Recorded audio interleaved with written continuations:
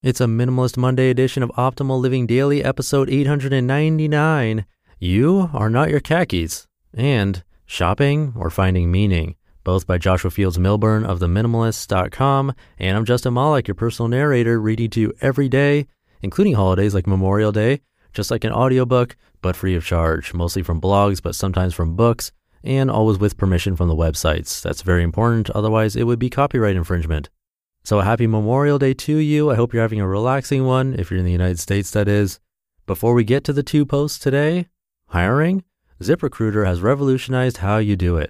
Their technology identifies people with the right experience and invites them to apply to your job. They find great candidates for you. Try it for free today at ziprecruiter.com/old. ZipRecruiter, the smartest way to hire. For now, let's get right to today's two posts as we optimize your life. You are not your khakis, by Joshua Fields Millburn of Minimalists.com.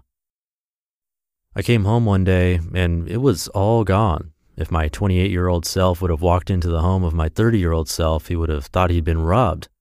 Where did all my stuff go? He'd have thought. I worked so hard to buy all that stuff, and now it's all gone. My 28-year-old self would have panicked when he noticed that over 90% of his stuff was no longer there. It was gone, vanished, poof. He had given so much meaning to all that stuff, the car, the clothes, the gadgets, the trappings of a consumer culture that he was a part of, but that stuff didn't have any real meaning. He was part of the disease, not the cure. There were so many lessons he learned in those 2 years. Remember when Fight Club's Tyler Durden told us we are not our fucking khakis? Many of my learned lessons were similar to that quote. I am not my stuff. I am not my jeans. I am not my television. I am not my car. I am not my bank account. I am not my vocation. I am so much more. I am who I am on the inside. I do amazing things, yet I am imperfect. I accomplish incredible feats, yet I make mistakes. I am a caring person, yet I forget about important things sometimes. I am proud of who I am, yet I make bad decisions at times. I am a human being, a mixed bag. I am just like you, and I'm still learning. Stuff is just stuff. Possessions can be replaced. You cannot. We cannot purchase a meaningful life. We can only live it, one day at a time. But of course, I wasn't robbed. It didn't happen overnight. I didn't wake up one day and get rid of the vast majority of my stuff. It took time. It started with a pair of khakis that I didn't wear, grew into an entire basement of clothes that no longer fit, and expanded from there, one item at a time. Once I got rid of one thing, I started questioning other things in my life, asking myself better questions to get to the root of why I had all this stuff that I didn't need or even want most of the time. Why did I buy this? What could I have used that money for instead? Do I really need this? What would happen if I didn't have this anymore? Could I replace this if I really needed to? Can someone else use this more than I can? Does this add value to my life? I kept questioning my possessions and getting rid of more and more stuff. A carload of clothes here, a piece of furniture there, one thing at a time, donating the majority of it. And then I came home one day last week, walked in and realized that I didn't own much stuff anymore. I realized I could have less stuff and still be happy, still live a meaningful life. I will continue to question my stuff. Do I need this couch even though I rarely sit on it? Do I need these jeans when I have 2 other pairs? Do I need this watch when my phone has a clock on it? Do I need this or that? No, I don't think physical possessions are inherently evil or wrong. I just think we give too much meaning to our stuff, the stuff that doesn't matter. Every dollar we spend is a dollar we have to work for, which takes our time away from us, our precious time. Our time is our freedom. Thus, our stuff has the potential to rob us of our freedom. So maybe I was robbed by my stuff, robbed of my freedom. No more though. I am in control now. I am aware that I am not my stuff. I have another post from Joshua, but really quick. Thank you again to ZipRecruiter for keeping this show running.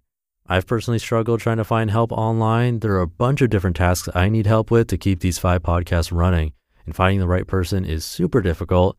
But ZipRecruiter learns what you're looking for, identifies people with the right experience, and invites them to apply to your job. These invitations have revolutionized how you find your next hire. In fact, 80% of employers who post a job on ZipRecruiter get a quality candidate through the site in just one day. That's one. Compare that to my months of searching. The right candidates are out there. ZipRecruiter is how you find them.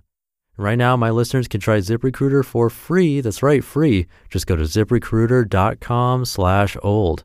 That's ZipRecruiter.com/OLD. ZipRecruiter, the smartest way to hire.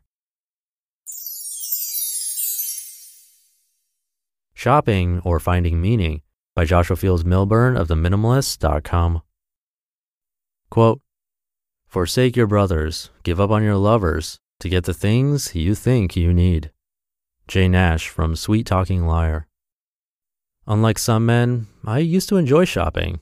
The act itself felt therapeutic. It took my mind off the vapid, empty life I was leading. I bought things to pacify the sadness and discontent within. Clothes, gadgets, and accessories were my holy trinity. Shackled by the chains of consumerism, I ended up with things I didn't need, things I didn't even want much of the time.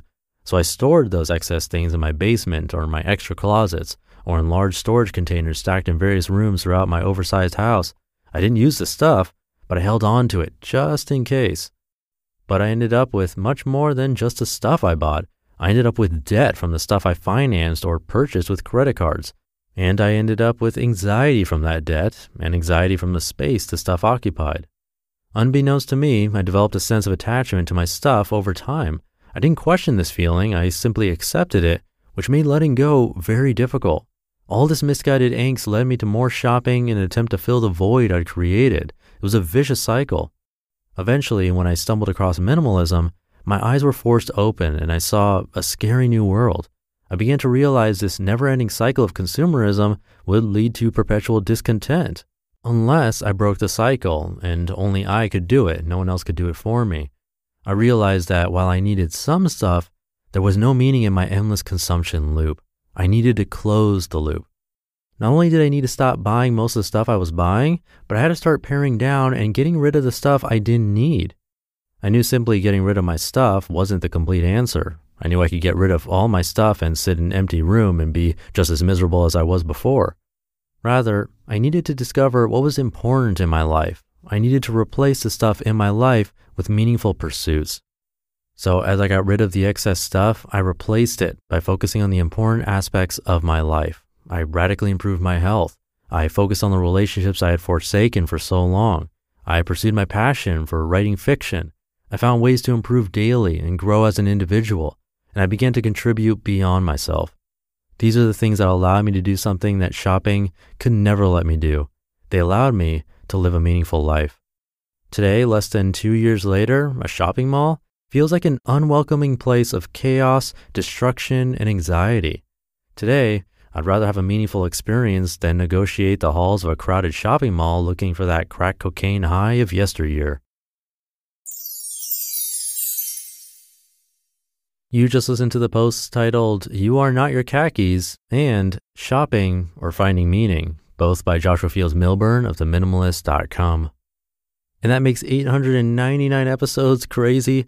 I should do something special for episode 900 tomorrow. I don't have any special plans, but I could do something silly like put my bloopers at the end so you can see how many mistakes I make and how many I edit out while recording these episodes for you. Sounds easy, but it isn't. But that's all I've got for today. Let's keep this ending super minimal for Minimalist Monday. Have a great start to your week, and I'll see you tomorrow where your optimal life awaits.